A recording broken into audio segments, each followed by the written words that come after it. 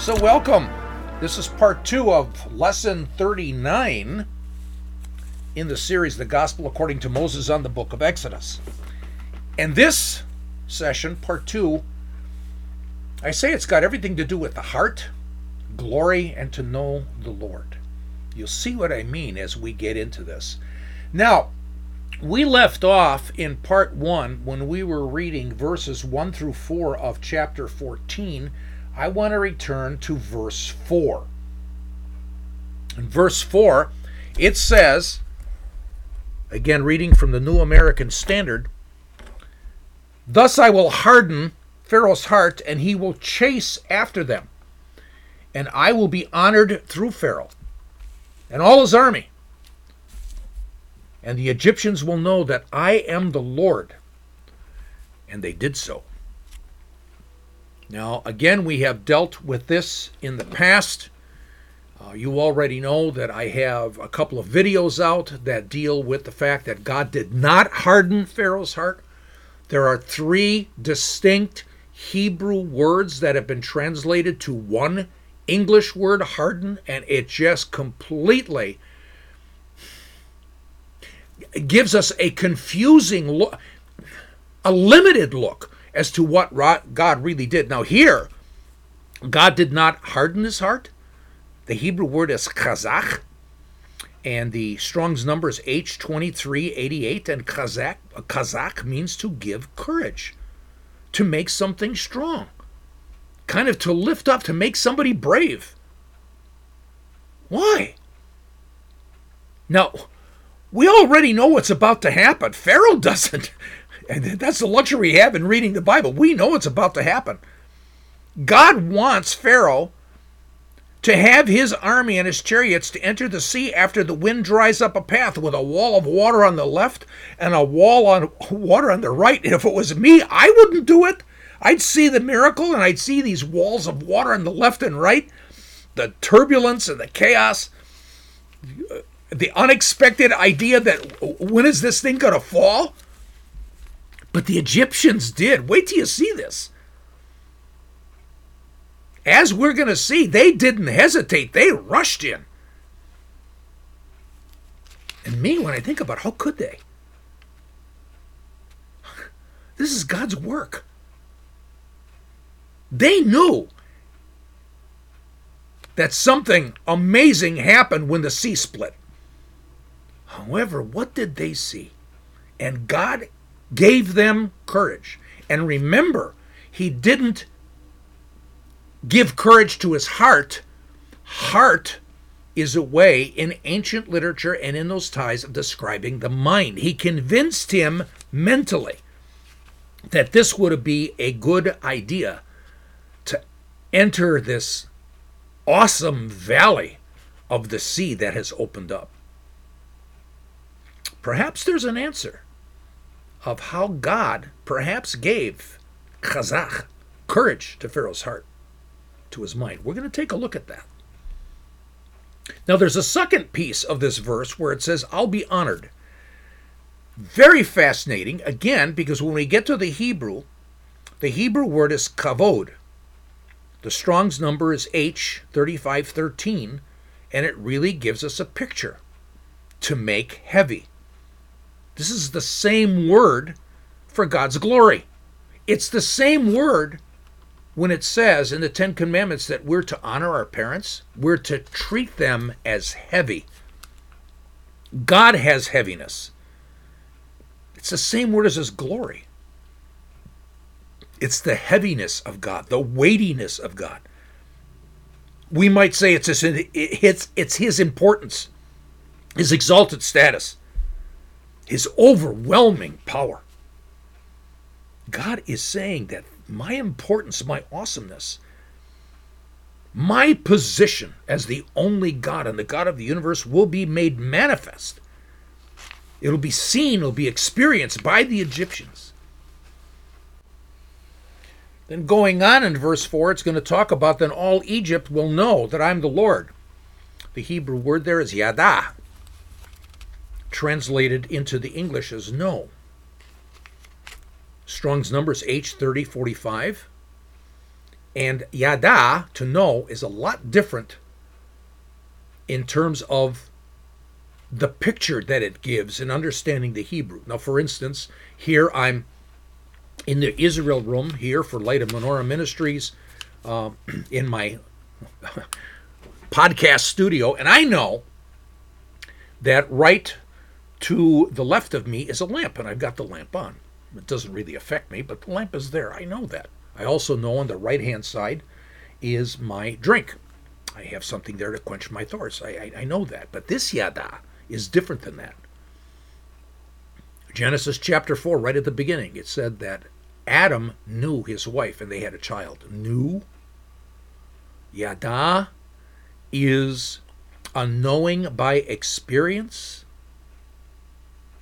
by living it. So indeed, Adam did know his wife sexually, and they had a child. This is knowing by experience, by living it. Yes, the Egyptians, they're about to see God's awesomeness made manifest before them. They're going to live it. They're going to experience it. They will experience His inconceivable and incredible power. It's going to be a tough way for them to know Yada Adonai. Indeed, Dennis Prager has a cool insight into this. And again, he has his Torah commentary. He taught Torah for 25 years. And once again, I really appreciate Dennis Prager with regards to his helping us go into the Hebrew. And he wrote his books. He did his Torah study for Christians as well. We share the same book. We share the same God, not the same Messiah. And he's got a cool insight in his commentary. He said the Egyptians, they just went through 10 plagues. And here in verse 4 of 14, they still don't have Yada with Adonai. This makes sense. It gives credence to the fact that all of a sudden, Pharaoh said, let's go chase after them. Hadn't you have enough, Pharaoh, after 10 plagues? The Yada in Adonai was not established. So let's continue. Exodus chapter 14, verses 5 through 12. But when the king of Egypt was told that the people had fled, Pharaoh and his servants had a change of heart toward the people, and they said, not change of heart, it's a change of mind. You see that? And they're convinced to go. In other words, they're convinced to see what's going on. They're trapped by the sea. Let's go do this. Let's go get them. Let's get our slaves back. The Yada, to understand who God is about to take on a new perspective.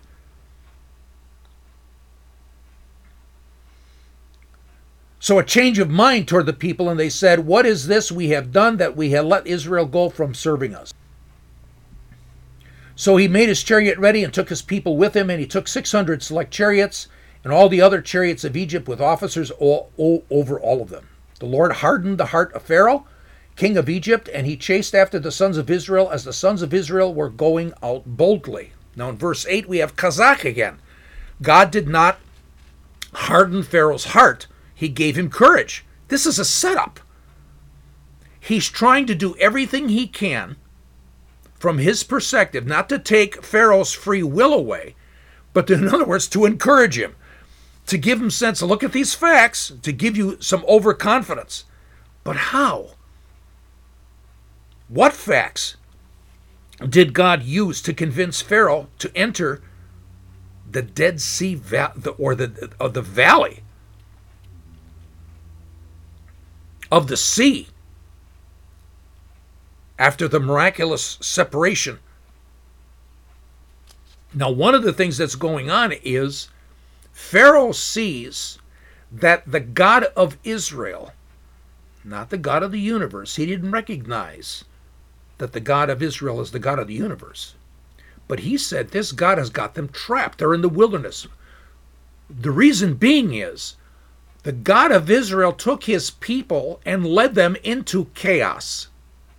The main job of Pharaoh is to prevent chaos and to maintain order. Order is called ma'at.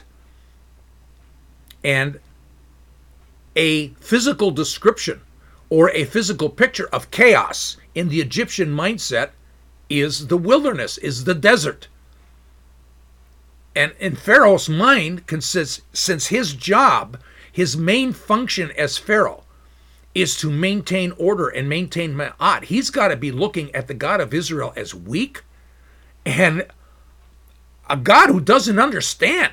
Why would you take your people into chaos, into death, into a place that's not conducive for living? So indeed, we already have some facts that convinced Pharaoh, let's go get them because this God of theirs must be weak to take them into such a position. Verse 9, "Did the Egyptians chased after them with all the horses and chariots of Pharaoh, his horsemen, and his army, and they overtook them camping by the sea beside Pi Hahiroth in front of Baal Zephon." Wait a minute, we're back again at Pi Hahiroth.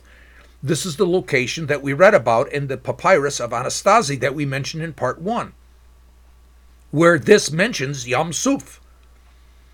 In other words, the Sea of Reeds. It's the location of ancient lakes, plus today the large Bitter Lake and the small Bitter Lake, right there in the northwestern area, the far northwestern area of the Sinai Peninsula. And it's right near the area of Ishmaelia and the Suez Canal. So we have real ancient documents as a primary source, indeed, that suggest and help us with the fact that there's a lot of issues with some of our notions of Mount Sinai and its location and so on. And we'll deal more with that once we get to Exodus 19. We continue reading. We get, "As Pharaoh drew near, the sons of Israel looked, and behold, the Egyptians were marching after them, and they became very frightened. So the sons of Israel cried out to the Lord." So we go to verse 10, "And they cried out to the Lord." And the Hebrew is Veyitzachu b'nei Ve'Israel. Al Yud-He Vav-He. Adonai, Yahweh. The Hebrew word there, cried, is tsa'ach. Strong's number is H6817, and it's a shriek of terror. Now you say, wait a minute. We remember something. We go back to Exodus chapter 2, verse 23. Here the Hebrews, they're enslaved, and all of a sudden they cried out. It doesn't say cried out to the Lord. It's very clear. They cried out, and they cried out to no one. The Hebrew word there is za'ach. Strong's number 2199, H2199. And za'ach is a shriek of terror. It's a desperate cry. It's a cry of the hopeless who see themselves in just a situation that is beyond their capability of living through. At that time, they had assimilated into the Egyptian culture. We talked about that in earlier lessons. So they cried out to no one. But now, in verse 10, they cried out to Yahweh. They cried out to Adonai. They cried out to the Lord. Remember, Lord, every time you see that in your Bible, especially in the Old Testament, Lord is a cover word for the actual name of God that appears in the original Hebrew, Yud-He-Vav-He, that I pronounce Yahweh. So we talked about Yada, experiential knowing. Yada is, again, living with God, being with God, trusting in God and seeing Him act and work. He shows His kavod, His heaviness and awesomeness. The Hebrews lived it. They lived it, and they attained some Yada with Him. They had a lot more to learn. Now for us, we remember Jesus' words. As we go to Matthew 7, verses 21 to 23. Jesus says, "Not everyone who says to me, 'Lord, Lord,' will enter the kingdom of heaven, but he who does the will of my Father who is in heaven will enter. Many will say to me on that day, 'Lord, Lord, did we not prophesy in your name, and in your name cast out demons, and in your name perform many miracles?' And then I will declare to them, 'I never knew you. Depart from me, you who practice lawlessness.'" So it's for us too. It's more than knowing facts about Jesus or believing that Jesus is the Son of God. No, this is yada. Knowing him by truly living and trusting and experience Jesus. And since Malachi 3:16, it says that I, the Lord, will never change. Jesus is God. He will show us his kavod. He will show us his glory. Verses 11 and 12 in chapter 14. "Then they said to Moses, 'Is it because there were no graves in Egypt that you have taken us away to die in the wilderness? Why have you dealt with us in this way, bringing us out of Egypt? Is this not the word that we spoke to you in Egypt, saying, Leave us alone that we may serve the Egyptians? For it would have been better for us to serve the Egyptians than to die in the wilderness.'" Now it's very interesting, back in verse 8, it talks about the fact that Israel went out boldly. And when we actually study the Hebrew, that Hebrew word is with courage, with bravado,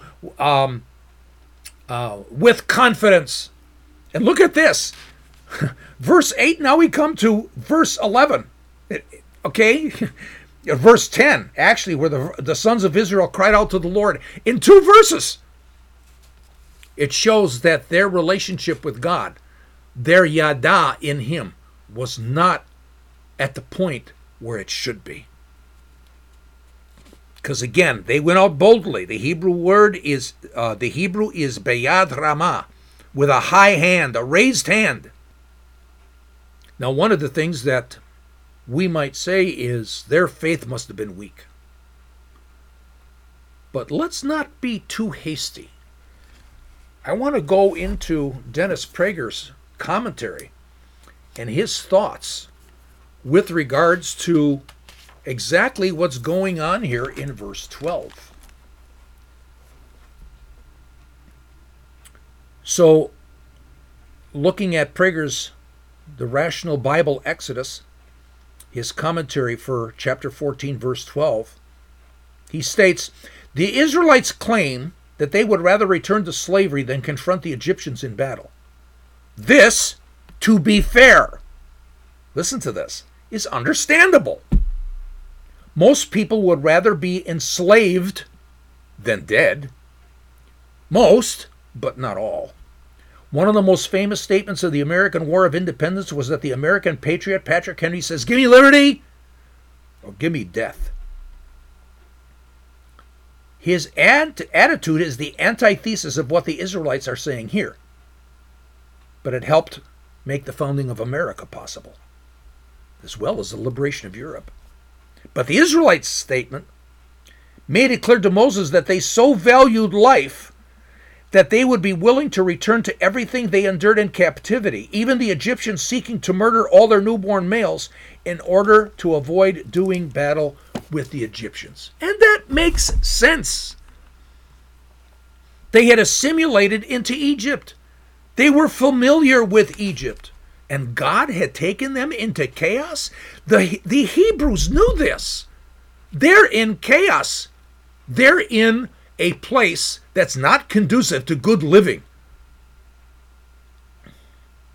And remember that this whole concept of maintaining order and preventing chaos is so critically part of the ancient Egyptian religious mythology. They're simply just like us, you guys. They're just very familiar with Egypt. And they have not established that deep intimate relationship with the God of Abraham and the God of Isaac and the God of Jacob, the God of Israel, the Creator God, the God of the universe, to establish Yada, just like Jesus wants with us. So we're going to go into part 3.